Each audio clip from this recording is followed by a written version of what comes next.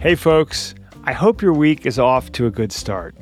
Ours certainly is here at the Next Big Idea Club because today we're launching something pretty exciting, something we've been working on for many months, Next Big Idea Originals. This is a series of short-form audiobooks from your favorite authors. Our ambition with these originals is to combine the best elements of great podcasts and great books. What do we like about podcasts, you may wonder? The energy of a spontaneous, dynamic conversation, intriguing archival footage and beautiful sound design, and a short format we can enjoy in 1 or 2 sessions. The best books, on the other hand, deliver thoughtful storytelling and build a clear argument in a way that leaves us with something concrete. We like to think that our first Next Big Idea original delivers on all of the above. It's called Immortality, A User's Guide, and it's hosted by acclaimed science writer Steven Johnson. You may have heard of Steven's last book, Extra Life, A Short History of Living Longer. It was also turned into a PBS-BBC television show. It was about the doubling of the human lifespan in the last century. Now Steven wants to know, can we do it again? Can we all live to be 150? Steven talks with the scientists who are at the forefront of a revolution in the science of aging. We may not be able to cure death, but it's looking more likely that new tools will allow us to delay it. This, of course, could have all kinds of unintended consequences. Are we ready for it? Steven delves into all of this with characteristic humor, sagacity, and insight. You're about to hear a preview of Immortality, A User's Guide.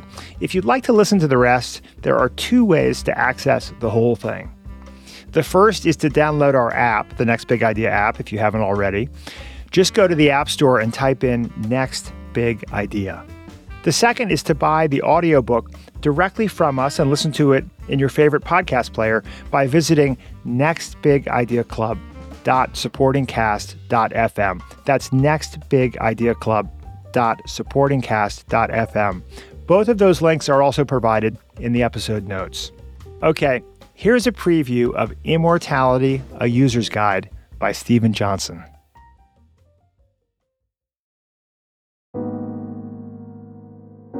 Now, this is one of my favorite stories of all time. It's a story about life and death and catastrophic real estate transactions. But more than that, I think it's a story that tells us something important about our future as a species. It's 1965 in the lovely city of Arles in the south of France. There's a 47-year-old notary public in town named André Francois Raffray, who believes he has stumbled onto a sweetheart deal. The French have a peculiar tradition of buying apartments en viager, or for life. You find an elderly person with a nice home and no close relatives who could inherit the house, and you pay them a monthly stipend until they die, at which point you get to own their house or apartment free and clear. It's generally a great deal for both parties. The seller gets a check every month for the rest of their life without doing a thing, and the buyer usually ends up with a home that they've purchased at a fraction of its market price. Now, in Arles back in 1965, our notary public Raffray thinks he's discovered the perfect setup for a for-life transaction. He's found a 90-year-old woman named Jeanne Comment, who has no heirs and a beautiful second-floor apartment right in the middle of town. They strike a deal where he agrees to pay the elderly woman 2,500 francs a month, about $700 in today's currency, until her death. And then the apartment will be his. As he signs the papers in 1965, he has to be thinking to himself that he's just struck gold with this transaction. I mean, even if the woman goes on to live to 100, Raffray will get the keys to the apartment well before his own retirement age. What Raffray doesn't realize is that he has just signed a contract with a woman who will go on to be the oldest human being that has ever lived. Il venait au magasin, il payait encore un peu. Il venait chercher les toiles. That's Jeanne Comment, interviewed on French television in the early 90s. Born in 1875, Comment had a life that seems to defy our general sense of historical periods. She claimed to have sold colored pencils to Vincent van Gogh as a teenager, and yet somehow she lived long enough to see the fall of the Berlin Wall and the rise of the World Wide Web. She died on August 4th, 1997. She was 122 years and 164 days old. As far as we know, no human being has ever enjoyed such a long lifespan. And enjoy is probably the right word to use. While she outlived her husband, daughter, and grandson, she remained in remarkably good health well into her 12th decade of life. In one interview, she claimed, "I have never been ill, never ever." She rode a bicycle up until her 100th birthday, savored one Dunhill cigarette each night after dinner as a centenarian. Neurologists examining her at the age of 118 found that she had the mental acuity of an 80-year-old. And what about André François Raffray, the notary public?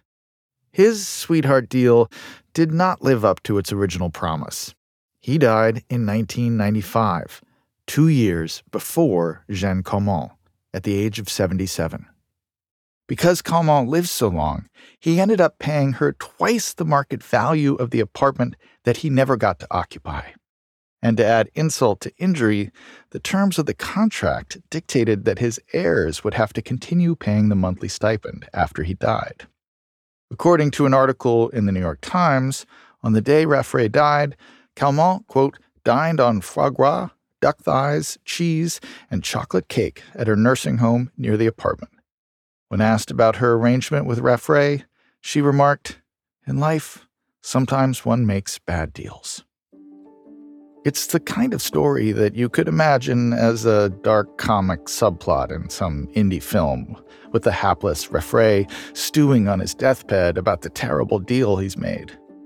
But I think it's also a profound story, and maybe a cautionary one. The life of Jeanne Calment tells us something about our future. Two things, actually. First, she is a harbinger of demographic changes to come. 120 is the new 100. The long arc of her life, including the extended period of general good health in her final 2 decades that was so anomalous in the 20th century, will become commonplace in the 21st. But there's also something to be learned from notary public Raffray. His failed investment was a case study in how easily our conventions get upended when humans live much longer than average. Imagine a world where we flip the switch and suddenly everyone can expect to live as long as Jeanne Calment. It might seem like good news, but the planet would be thrown immediately into a maelstrom of unintended consequences and second-order effects. So if this demographic change is within the realm of possibility, then we need to start thinking now about what those extended consequences will be. Or else, we're all going to be notary public Raffray, making disastrous decisions because projected lifespan didn't follow our expectations. So what I've set out to do here is attempt to answer just 2 questions. Is it scientifically possible that the outer boundary of human lifespan can be radically expanded, with people living deep into their 2nd century? And if it is possible, what should we do about it? That was a sneak peek at Immortality, A User's Guide by Stephen Johnson. To hear the rest, download the Next Big Idea app or follow the link in the episode notes.